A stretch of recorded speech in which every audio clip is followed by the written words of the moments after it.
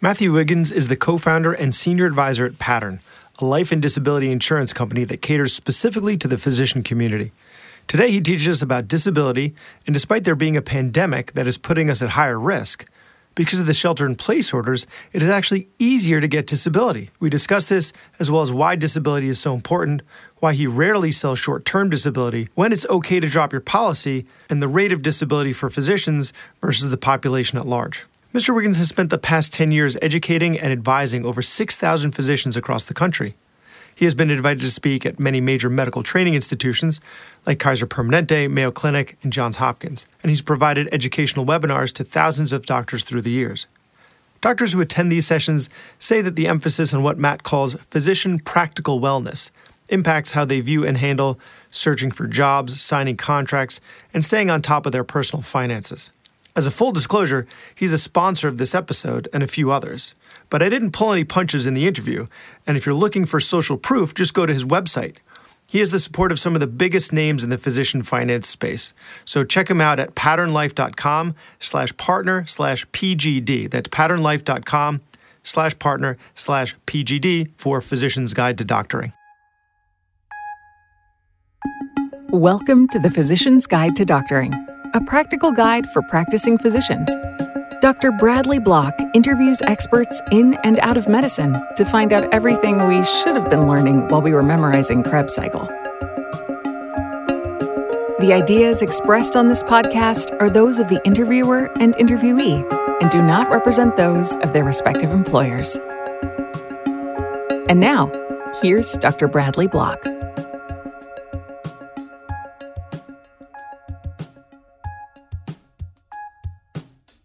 Shopping for disability insurance can be complicated and time-consuming.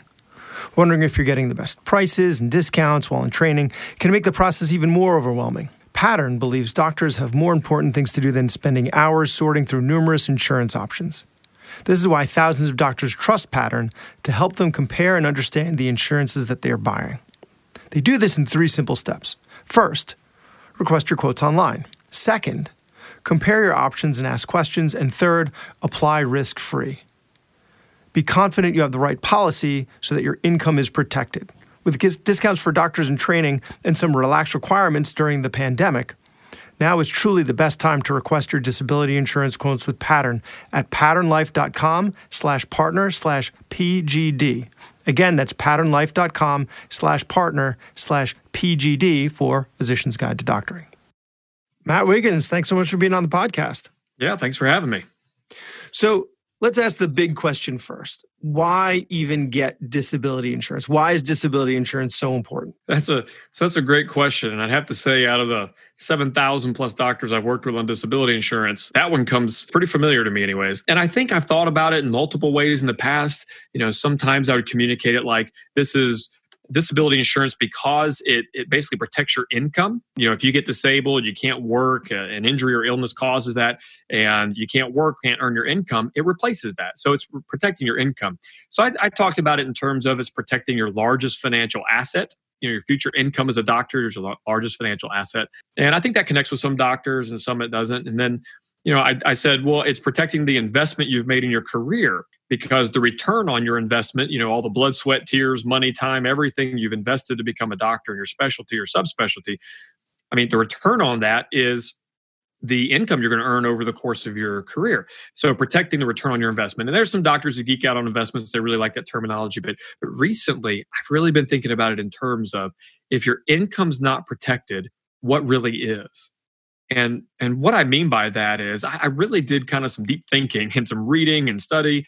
And I was trying to think through what part of our life is not impacted by our income. And you think about obviously things like saving for retirement, kids' education funding, obviously your current lifestyle, housing, whatever it is, that's all funded by your income. When you think about things like even marriage and family, the number one cause of divorce in America is financial issues. And so it touches on relationships. It touches on the legacy you want to leave behind, that you can leave behind, investing in other things that you believe in. So I really think the way to think of disability insurance is if you don't take that, at least that foundational approach to protect your income, which drives pretty much everything else in your life, what really is protected. So that's why we think it's super important.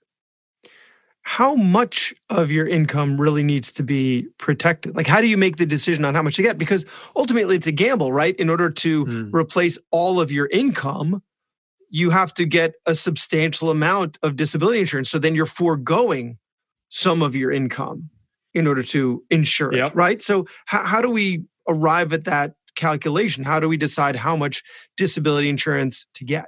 Well, I would say, obviously, it depends on the situation that you're in. If you're coming out of school and you're coming out of residency and you've got $250,000 of debt and you're starting out with a $300,000 salary as a general cardiologist, and you really don't have anything else, you have no savings, you have nothing. The answer early on is you really want to get as much coverage as you can, because when you think about it this way, let's say that for the average male, it costs between 1% and 3% of your pay to protect 60% of your pay. And it's tax-free, so that's really protecting your after-tax take-home pay. And then let's say that for a female, sometimes they're 2 to 6%, but with discounts, especially when you're younger, it could be down to that, 2 or 3%. So a lot of times we think through early on in your career, is it better to take home 97% of your pay to protect 60% of it if something unforeseen happens? And I think the answer is yes early on, especially with the numbers out there. Something like 20 to 25%, depending on the study, of all doctors will get disabled and need to use a disability policy throughout their career. You never know if that's early or later. Of course, it's more later, but you just don't know. Now, as you get older, and let's say that you've made it through your career, you're in your 50s, you've got $2 million sitting in the bank and no debt, you own your house, your kids are out of the house, you're probably looking at a situation where you're making a calculation. Do I want to just self-insure? Or is it still worth paying this amount of money I locked in some time ago so that if something happens, I don't have to rely on my investments and whittle them away? Or do I want to do it partially or 25% of my pay or whatever? So it really comes down to what could you live off of? What phase of your career are you in? What obligations do you have that you need to meet? And just a comfortability level. What could you live off of and still save for retirement and be comfortable with that? Right. I guess as you get further into your career, as you get older, it becomes more likely that you would end up utilizing the disability insurance, but you don't need it as much. Whereas when you're younger, you need it more because you don't have any savings, you've got all this debt, but you're less likely to become disabled. So it's got to hit like an inflection point, I guess, at some point. But I guess very early on in your career, it's all the more important to have it because you're so vulnerable. Well, and we obviously help doctors get disability and life insurance, but we're not the kind of people that say you should buy as much insurance every time, all the time, and keep it forever. I mean, the truth is that we don't need to insure things that we can protect for or protect against ourselves efficiently or effectively, but we do need insurance for things that we can't protect against. And so, like I said, if you're older, you're down the road, you got money, no debt, and all this stuff, if you could protect yourself, if you could retire at this moment and you could live off your savings to that point in time, then you're right. You really don't need disability insurance. You basically are self-insuring at that point. But if it's early on, you've got debt, you're getting paid probably lowest income you will for your career because you're early in your career, and you don't have any savings built up, then absolutely it would be dire if you got disabled and could not work, could not earn income. And so that's what you insure against. You mentioned earlier the rate of payout for disability insurance for physicians. What is that number again? So it's pretty high. In fact, disability is one of the most likely things you insure against. So that's why when doctors come to us and say, whoa, this number seems big for premium, it's 2%, 3% of my income, the statistics are out there. So the insurance companies say, and it depends on which one you talk to, they say between 1 in 5 or 1 in 4 workers in the U.S. will get disabled during their career to where they have to use disability policies. So I went back to those same executives at the insurance companies and said, hey, can I say this is true for doctors, or is it worse, or is it better? And they said doctors fall right in line with the general public. Out there in the general public, there's some occupational, situations where they get disabled more frequently, and there's some that are less. Doctors are kind of right in the middle. So you can pretty much say that from a doctor in their 30s until they're in their 60s or around retirement age, that they've got between a 20 and 25% chance of being disabled and actually using some of their benefit. Now, those disabilities aren't always permanent. In fact, the average disability is 2 years long. And so what that consists of is a lot of 6-month, 12-month, 18-month disabilities, maybe 50 of those, and then one 30-year disability where the doctor gets disabled at 35 and, is disabled permanently and gets paid till they're 65. So a lot of short-term disabilities where doctors recover, go back to work, but they're still looking at, needing 6 months, 12 months, 18 months, 2 years of payments. So what qualifies as a short-term disability? Like when you have different plans, right? You have a short-term disability plan, you have a long-term disability plan. What qualifies as a short-term disability and what's a long-term? What's interesting about short and long-term is the definition of disability is pretty close. They're pretty much going to say if you have any injury or illness that's not self-inflicted. So they're not going to pay you if you go out and you hurt yourself so that you can collect, right? They're going to investigate that. But if it's any injury or illness that's not self-inflicted, then they'll consider that a disability and they'll pay you out a claim if you can't do your job. Short term just means that they're typically, this is typical, there's some variations, but typically they're paying you from the end of the first week of a disability, and then they pay you pretty much weekly until you reach 3 months. Because at 3 months or 90 days in the long-term disability world, 90 days is the waiting period for most disability policies. So once you've gotten to that 90th day, that next month is when they're going to send you your first long-term disability check, and that pays out monthly.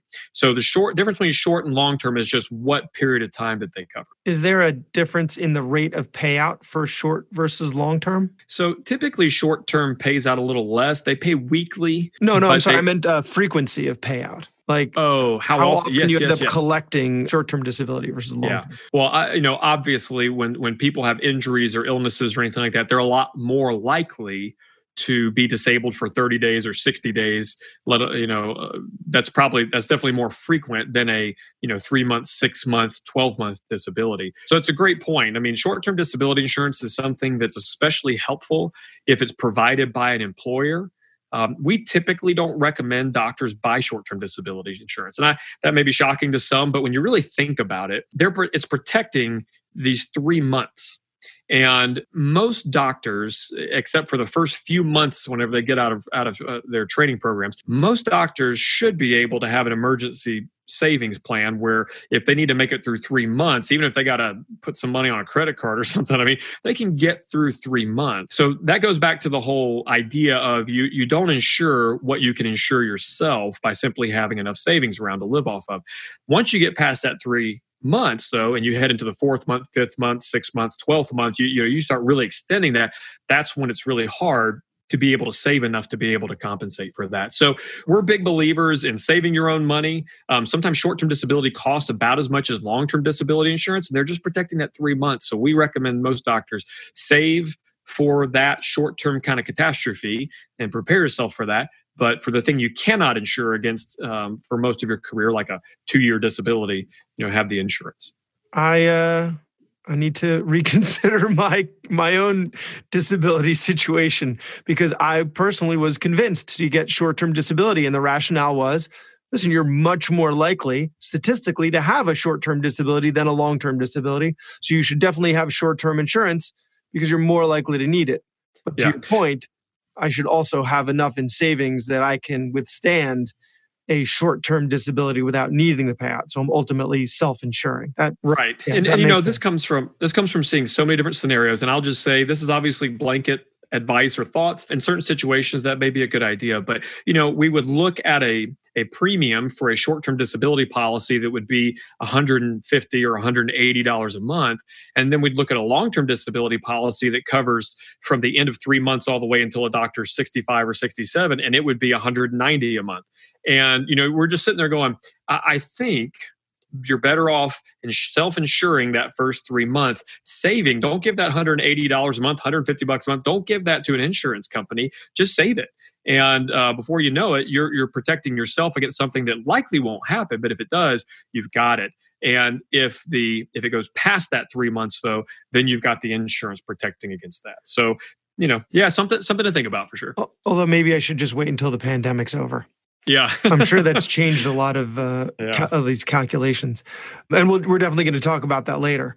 So what's the difference between payout between, say, a proceduralist versus a non-proceduralist? Are we seeing a big difference, or does that get into own occupation versus non-own occupation? Yeah, I'd say we hear this all the time. I'll talk to a pediatrician, or I'll talk to a psychiatrist, or I'll talk to someone who says, look, if I can't do my job, I couldn't do anything. So this is really stuff that's for proceduralists. This is for your surgical specialties and subspecialties. And I couldn't more wholeheartedly disagree. I would say that the rate of disability for non-proceduralists is just as high as proceduralists. And most of that is because of that true own occupation coverage that you're trying to get. Out of 28 different companies in the US, only 6 of them provide that true own occupation coverage. So let me give you an example real quickly. Let's say that you're an interventional cardiologist and you're getting paid to do, obviously, these procedures, and you get disabled.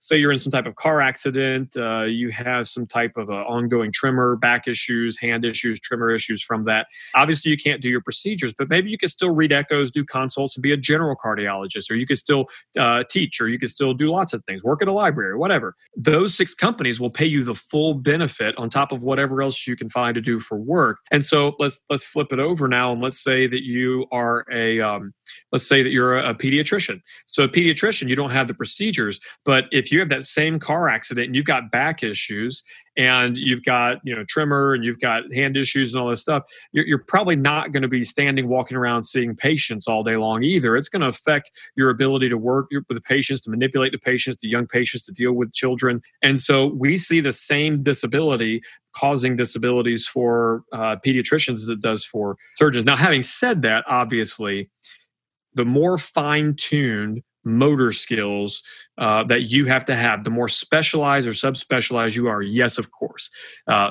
Lesser disabilities will knock you out of being able to do your work. But the rate of disability is actually quite similar between proceduralists and non-proceduralists. I wonder if that has anything to do with the ability to cash in on your insurance, right? The fact that now I have this ongoing issue, I guess I could work, right? How do the insurance companies investigate issues like that, right? Because I'm sure there's going to be some degree of fraud, as there is with anything, right? How do they let's say I have an injury, right? I'm looking to collect on disability. What type of investigation would I have to look forward to? Look forward. You know what I mean? What would I have in front of me? That they're going to be investigating. Sure. So what happened? Every insurance company is a little bit different. I've spoken with executives and people who work on the claims side of things for these insurance companies. Most of the time, especially if you get one of the big 6, if you're getting the right kind of insurance from the right kind of company for a doctor, then they're going to have you fill out a questionnaire. The questionnaire is going to ask you, what happened to you, or what were you doing pre-disability, what happened to you, and what can you not do now. They're then going to send that similar form to a doctor of your choice. So it can't be you, it has to be another doctor, but it could be a doctor of your choice. They're going to fill out something similar. They'll probably reach out to your employer and try to find out exactly, make sure that everything matches up. They may check out the codes and things of what you were doing, make sure what you say you were doing, you were really doing. But once they've verified with an employer, with a doctor of your choice to back you, and they have your claim there, that's sometimes that's all they really need. There are a few insurance companies who've been known to send out private investigators at certain times to literally watch you, to see, if you're claiming that you have this musculoskeletal issue and you can't move around, you can't lift things, you can't do anything, and they show up and you're out mowing your yard, that kind of goes against what you said. And so they see it fit to do that sometimes. But that's extreme. I would say most of the time it's your claim form, the doctor of your choice, your employer. They may do some background check, need some medical records and things, but for the most part, that's going to be it. I wonder myself, because as physicians, we're highly skilled, right, in a very specific task. And so if we're not able to do that task anymore, we are able to do other tasks. Mm-hmm. So do we really need as much insurance, considering that we could end up doing, there's a job market for non-practicing physicians, right? Right. We could work for an insurance company, a startup. There are a number of other things where people would be looking for our knowledge base. So we might not need to work with our hands, and we wouldn't be certainly starting at our current salary, right? 9 years of out from residency and I'm doing well, and well, not right now because of the current pandemic, but Sure. that notwithstanding, I can't expect to make what I'm making now if I just decide to, review claims for an insurance company, right? That's not Right. But I could still do somewhat well. Should that be factored into the decision in terms of how much of my income needs to be replaced? The easy answer is yes, and the hard answer is no. And I'll try to defend both just because I think it's something you do want to consider. I think that at least hypothetically, like as you're thinking about it academically, if you're the kind of doctor who has the mindset of, hey, if I can do anything, if I can work, I'm going to work, then yeah, sure, you can take that in consideration. And so maybe you don't need to max out your policy. If you're an orthopedic surgeon and you could combine two policies to get $30,000 a month tax-free and benefit paid to you if you get disabled, maybe you don't. Maybe you only need 15 or 20. I don't know. Maybe at that point in time. But here's what I'll tell you. Here's the reality and the boots on the ground reality with disability insurance. And this is true for any insurance, is that none of us can guarantee how we will respond to a catastrophe. We just don't know. And so there are some doctors who say, "Hey, I'm a worker. If I get disabled and I can't do my job, I'm going to keep on working." Well, we just don't know those kinds of things. I get to the same conversation about life insurance with a husband and wife, doctors who are married, and they're like, "Maybe I don't need as much because I'll keep working and stuff." It's like I've seen that situation, both life and disability insurance, where a spouse passed away or got severely disabled, where the other spouse didn't want to keep working in the same capacity or even at all. Sometimes that spouse wants to stay at home and take care of the disabled spouse, or sometimes, after the death of a spouse, the other one decides, I just want to go do nonprofit work or something. There's all these kind of things. So I would say, again, depending on the stage of life that you're in, the financial condition that you're in, and all of that, absolutely consider whether you would want to work afterwards or before. But always keep in mind, you may respond very differently after that kind of a situation, after an accident, after a diagnosis of a severe illness, something that's going to disable you. You may react very differently. You may want the flexibility to say, I'm taken care of financially. Now what? Do I want to do nothing for the next year? Do I want to throw myself into something? I mean, you have flexibility. If you kind of minimalize things and then your cost of being disabled are higher than you're expecting, and you have to go work if you want to keep up your current lifestyle and everything, it just kind of puts you in a bad position. So I'd say flexibility is really the key in having enough disability insurance after a disability. Something that we were talking about earlier was the impact of the coronavirus on this. And actually beforehand, you were talking about Pattern and how you do so much work online. It gives busy physicians access to you guys really, at any point, right? I'm between patients. I can start investigating what are appropriate coverages for me. And certainly with a decrease in everything being face-to-face with coronavirus, it's changing things. But how has it changed the landscape of disability insurance? Like what's it doing to rates? It's a great question. So first of all, I want to say that at this point in time, I believe I can say this, that every change that's happened to the disability insurance companies is in the favor of the doctors. And so what I mean by that is but we're at the front lines taking care of a very contagious illness. Why would there be favorable changes for a very vulnerable population? That's a great question. So far, I don't think, if you look at it, I don't think statistically, there's two things that go into this. I don't think statistically, current, COVID-19, I don't think that it's showing up for the insurance companies as a major disabler for longer than 3 months. We're talking about long-term disability insurance here. So it's not showing up as something that's knocking doctors out of work for more than 3 months in great numbers, in mass. And they honestly, if someone contracts it and it kills them, I mean, that's not their thing. They don't have to pay anything out. So it literally is not moving the needle that much. Now, it could change rates later. So I'm not saying it won't, and it's not in the works. I haven't been on the inner discussions with the executives of these companies yet. I am asking around, just seeing what they're thinking, but it has not changed rates yet. That's so about insurance companies. They can't just change rates overnight. They have to literally refile their rates with every state, the Department of Insurance in every state. And in states like New York and California, that could take them a year to get the new rates approved. So it's not something they just change overnight. In fact, they very rarely change them. So they change occupation class and things like that. So just so you know, that has not happened yet, and it may not happen. But what they've done is they've seen that these doctors are busy. People aren't meeting face to face. So even though Pattern, who does everything online, is meeting with more doctors than ever, the majority of insurance agents out there aren't meeting with people. And so these insurance companies are seeing a 20 to 30, 40% drop in their caseload. And so they're saying we need to drum up business, and we can't ask these people to go get labs and do a physical because of social distancing and because of, not being able to interact and these offices aren't open and all that. So can't come in and do lunches for residency programs, so that's not happening anymore. And so what's happening is the insurance companies are saying, hey, we're going to waive labs and physicals. So no blood draw, urine specimen, no actual physical. For some of the companies are going up to $7,500 a month without it. Some of the companies have said they'll issue any amount of coverage up to their maximum amount of $20,000 a month with no labs and no physicals right now. They are literally loosening the requirements to be able to get it, and they're also trying to incentivize doctors to come in and try to get coverage. So I'll just tell you, I feel like I've been told by some people high up in the insurance world that now is a great time to try to get coverage, because these insurance companies, things they might have been picky on before when they were up by 10% and all the executives are getting their bonuses and everything's going well. Sometimes they're a little bit different during things like this where they're down 20%. They're saying, we really need to get business in the door. Here's this minor health issue we would have been picky about. Let's just say forget about it and give this doctor a policy. So they can't afford to. It's a buyer's market.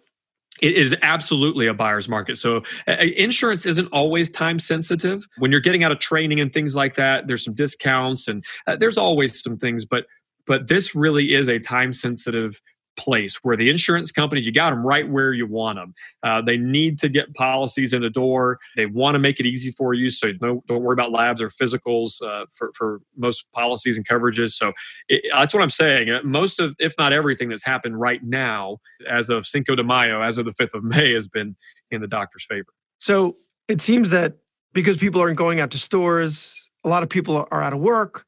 So they don't know if there's going to be income coming in anytime soon. A lot of stores have things on sale because people just aren't buying. It sounds like insurance is doing the same thing.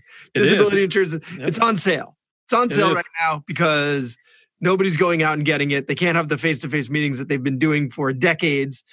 So it's on sale. Go and get it.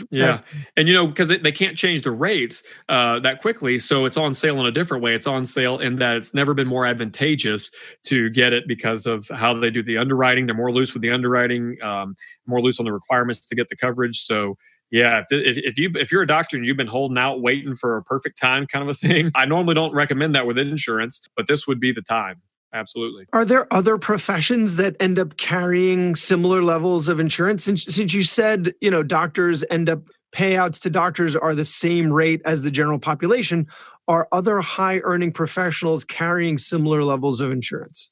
That's a great question. I will say tragically, no. And the reason I say tragically is because I do believe that it would be in the best interest. Like I carry disability insurance on myself, right? And I work in an office all day long. I know that I'm not out there doing procedures or fine motor skill type things, but I do know that I guess I've been in the industry long enough and I've seen enough disabilities that would have affected me that it makes sense for me and my young family for me to have disability insurance on myself. So I think pretty much for everyone out there, it would make sense at some point to have some disability insurance to protect you and your family, or at least your finances, even if you don't have a family. But no, the answer is they don't. And I don't know. The insurance industry laments that. Trust me. They come to us all the time and say, hey, you guys are working with thousands of docs a year. You think you could turn this around and work with other professions? We'd like to get a bigger mix. And the answer so far has been there's just not the awareness. And so I guess the medical world has done a decent job in the last decade, and we've tried to play a role in that, in letting doctors know the importance of disability insurance for their overall financial plan and health, but it hasn't happened as much in other professions. So it could be because of training. It could be because of, you have that extended time in training where you can learn these things or people are trying to reach you and talk to you about these things. I don't know what to attribute it to, but doctors are by far and away the largest market for disability insurance. That makes me concerned kind of in the other direction, right? It makes me feel like, residents in training, they they're almost being preyed upon, right, by this industry that is not affecting other people because of our reputation for ignorance. But it sounds the other way that, it sounds like the fact is that it's necessary to be able to protect your income because of what you said earlier. And there just aren't large quantities of other professionals in the same location, right? Like you have a high earning, I don't know, say musician, like it's not like you're going to be able to corral a bunch of them all at the same time to lecture them on the importance of it. They're just going to be beholden to their financial manager who, sorry, go ahead. Yeah, well, I was just going to say the bad thing is you're absolutely right.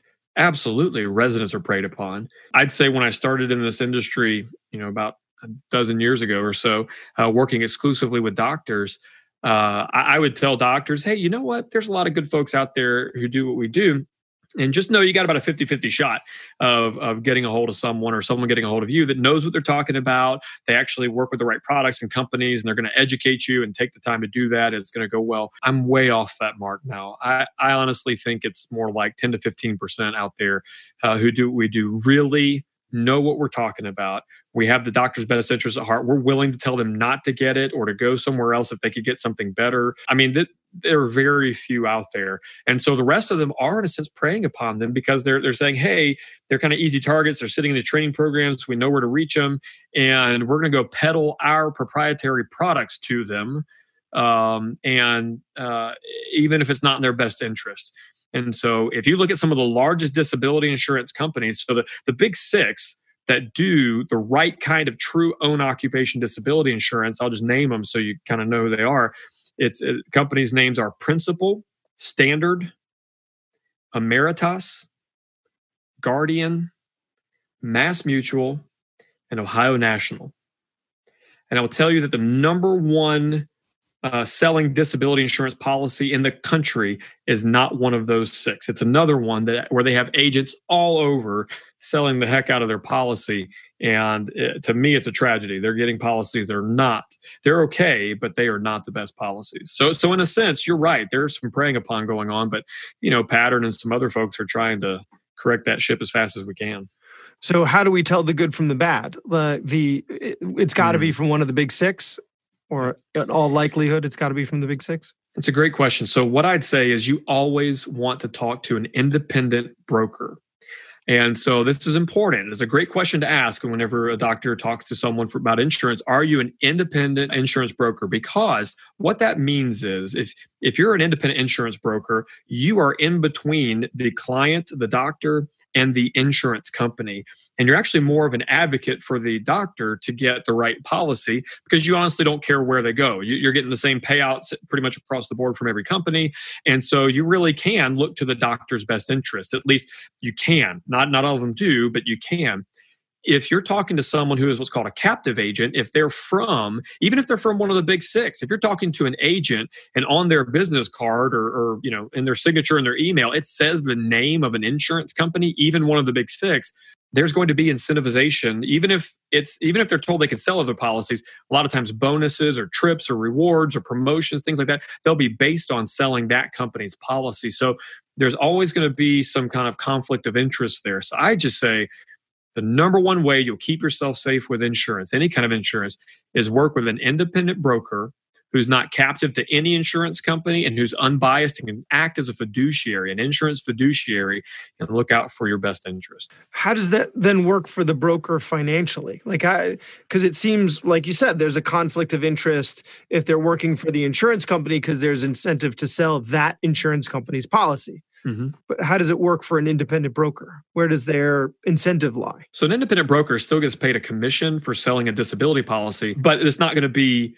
different necessarily from company to company. There may be some sweetheart deals they have. So that's why I'm saying you got to still be careful and try to vet them. But like in our situation, we get the same kind of percentage payout from all six companies. And so when you come to someone like Pattern, and there's some others out there, when you come to us, we literally don't have a dog in the hunt. I'm from Georgia. I'll use some terminology there. We don't have a dog in the hunt. We're literally saying, hey, In fact, I used to, when I did all these meetings, and I have staff and people who do most of the meetings now. When I was doing these meetings, I would not look at the rates before the doctor saw the rates. And I would literally tell them about it. I'd say, hey, I'm going to go through and educate you on all the options, the riders, the policies, how they work, the companies, their financial strength scores. You're going to know a lot about these policies. And then I'm going to click a button and we're going to discover the rates together. So I'm not biased, kind of thinking I know who you're going to go with ahead of time. We'd see them, we'd work through and talk through, well, this one looks really expensive. It's a lower rated company. Let's knock them out. This is a good rate for a highly rated company and they have this feature. Let's keep them in. We'd work through it together. So yes, absolutely. We're incentivized to get a policy for that doctor, but we don't have that conflict of interest where we have to try to send them to one company over another, even if it's not in the doctor's best interest. That's really good to hear. That's really good to hear. There's one more question that I want to ask you, and it actually possibly applies just to our female colleagues. Because I heard that pregnancy, and you mentioned before that the rates are different for males and females. And I've heard that pregnancy can make it harder to get disability insurance, or at least make it more expensive. And so if you have a physician who got pregnant during residency, she ends up finishing residency, becomes a higher earner after becoming an attending, and now it's harder for her to get disability insurance than one of her colleagues who may have chosen to get pregnant after residency and after they got their disability insurance, or one of their male colleagues who can't get pregnant. Yeah. Well, let me do this. I'm going to break down the scenarios because I think there's some truth in what you just said, and then there's a little bit of misconception. And so I totally understand this is a difficult subject to kind of approach and understand it all. So first and foremost, it's not just from pregnancy, but from complications of pregnancy, labor and delivery, even things later on like bone density and osteoporosis in women's 50s and 60s are more likely to have. It's a whole smattering of things. There are simply just more claims from women than there are for men. And so in the same way that men pay more for life insurance because on average, men die sooner. We have shorter life expectancies. So because of that, insurance is a numbers game. And they say, hey, we're closer to a potential payout with a male than we are with a female. So we got to charge the male more. With women, disability insurance companies say we're more likely to pay out a claim for a woman than for a man. So, at least statistically, we have to charge women more. So that being more expensive is not necessarily just from that, but it does play into it. That's why it's so important for women to look around and see if they can find unisex rates. The places where you can get it have diminished tremendously in the last 10 years, but they're still out there. And we still have a lot of women get unisex rates, which brings their rates closer to the male rates. So if you're looking at rates as a female, make sure you ask if that's available and see if you can find a unisex rate. Now, when it comes to getting pregnant, if let's say you're a resident and you get pregnant and you go through normal pregnancy, labor and delivery, normal vaginal birth, everything goes well, there's no complications, there's nothing, no big deal, that's not a problem. It's not going to change the rate on your policy. It's not going to prevent you from getting a policy. In fact, you'll probably still have coverage for pregnancies, where if you get disabled from a complication in pregnancy and it goes longer than 3 months of you being out of work, they'll start paying you. So a normal, healthy, good pregnancy is really not going to affect things very much at all. If you have a C-section, if you have complications with pregnancy, if you have something like that, or if you're even taking fertility treatments, if you've had a history of miscarriages, there's all kinds of things around pregnancy that if they're not exactly normal and healthy and exactly the way it's supposed to go by the book, they can and do change the policies on you. Now, what they do most of the time is they simply have a pregnancy exclusion. And so what that means is we see that you have a history there, some complications, or if you're doing fertility treatments, we know that sometimes that increases the rate of complicated pregnancies or high-risk pregnancies. So they're looking at those things. They're saying, you know what? We're still going to give you the same policy, same rate, same everything, but we're just going to exclude pregnancy from coverage. And a lot of times they'll exclude pregnancy from coverage either forever, as long as you have the policy, or they'll even say things like, we will add coverage back on for it if you have a normal vaginal delivery, birth, and everything goes well. So they can even add it back on. But if you've had a history there, and I know it's a touchy subject, I always hate to make that call and say, hey, we got a pregnancy exclusion because you've had some miscarriages. I mean, that's a dicey, hard thing for us to talk about. But that's typically what the insurance company does, is they'll create a pregnancy exclusion if you have some history there. So I don't know if that answers your question completely, but it kind of gives you some different scenarios and how it impacts women. Fleshed it out much better than I thought I could understand it. And it's all based on dispassionate actuarial data. So, I think it's hard to hear, but that's where they get these numbers. If women should look for unisex policies, does that mean men should look for male, like non-unisex policies? Because they're going to be cheaper? Yeah. That's a good question. So for women, a unisex policy, most of the time it's in conjunction with a multi-life discount. So I don't want to get into all the details, but basically anytime, most of the companies, it's 3 or more people applying at the same time, or if you're at an employer that already has a discount code set up or whatever with a certain insurance company, then they're going to give you unisex rates and a multi-life discount. And that nice in insurance, you're not a person, you're a life. So multiple people, multi-lives get together and apply at the same time. You get a multi-life discount with a unisex rate for women. So what that does is it brings the women's rates down closer to the male rates. And then the discount below that actually gets them cheaper than a standard male rate. So it's an amazing thing for women. It can save them up to 50% off the female rate. It's huge. For men, yes, it'll jump up the rate to the unisex rate, but then the discount brings it back down lower than their typical male rate. So the best price that a male can get typically is if you can get a male rate with a discount. But most of the time, you don't find that. Most of the time, if there's a discount, it's a multi-life one with unisex rates. And so whereas a female might get 40 to 50% off their rates, 35 to 50% off their rates, you might be looking at a 12% discount all in for a man because it goes up by 8% and then drops by 20, which puts them 12% below. I mean, I'm just ballparking it, but that's kind of how. That was very confusing. It is. I'm sitting here doing my hands, right? This is a podcast. I do a lot of video. Basically to say that most discounts are tied in with unisex rates. And so it just is what it is. If you're a male and you want to get a 12% discount, basically that's what you're getting if you're in a unisex discounted policy. Your rate's going to bump up to unisex rates and then get a 20% discount. So it might net you a 10 or 12% savings off of male rates.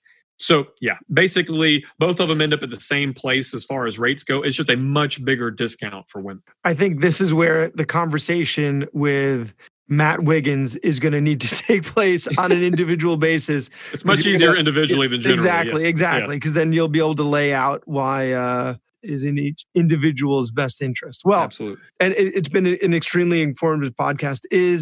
Please go ahead and just sell us on Pattern. As if you haven't already with the rest of the episode, where can people find you and why should all of us get our insurance through Pattern? Well, I really appreciate having the chance to be on here. And at Pattern, we're kind of different. I mean, we didn't start out as an insurance company and try to figure out how to sell to doctors. We literally started out as wanting to help doctors in the financial world. And we were going to be, we had an investment platform that we were helping doctors with investments and everything. We just realized at the end of the day, if you don't protect your income, you don't really protect anything. And so we just decided, let's specialize in disability and life insurance. We were already helping doctors, but let's do this. So I'd say, our whole heartbeat behind what we do is we know that busy doctors don't have the time to research all the companies and figure all this out on their own. They're super smart folks. They just don't have the time to do it. And so we've made everything possible that we can to make our processes streamlined and fast and simple. I mean, you could request quotes in like 5 minutes. We put together a report side by side, comparing them. Within 24 hours, we can have a web meeting. We go through it. Within half an hour, you've learned about all your options. You know what the best one is for you. And 10 to 15 minutes later, you've applied online with one of our case managers, and you've taken care of it. You've checked it off your to-do list. So I would just say, if you don't know everything about disability insurance, you need to learn about it, but you also want someone who's going to help you do it quickly, easily, online, get the right one the first time, the cheapest rates, best discounts, and explain everything to you. We've made it about as simple and easy as we possibly. And it sounds like the insurance companies, because of the current pandemic, have made it even easier than they have in the past too. So you guys made it easy. They're making it easy. It sounds like really now is the time to go out. And if you don't have it already, then make sure you're covered for disability in life. Yeah, it's a great time. And you can just go to patternlife.com and click on request a quote. And like I said, it only takes a few minutes to do it. But this is a great time to do it, even if you just want to learn. I have some doctors who say, I don't know if I really need this. And half the time, those are the ones afterwards who say, I'm so glad we talked to you because you explained what the need was and how it works and everything. So yeah, I'd say it's a great time to check it out. And if you've been sitting on the fence, this is a buyer's market. As Brad said earlier, it's a good time to look into it. Matt Wiggins, patternlife.com. Thank you so much. All right. Thank you, Brad. That was Dr. Bradley Block at the Physician's Guide to Doctoring. He can be found at physiciansguidetodoctoring.com or wherever you get your podcasts. If you have a question for a previous guest or have an idea for a future episode, send a comment on the webpage. Also, please be sure to leave a 5-star review on your preferred podcast platform. We'll see you next time on the Physician's Guide to Doctoring.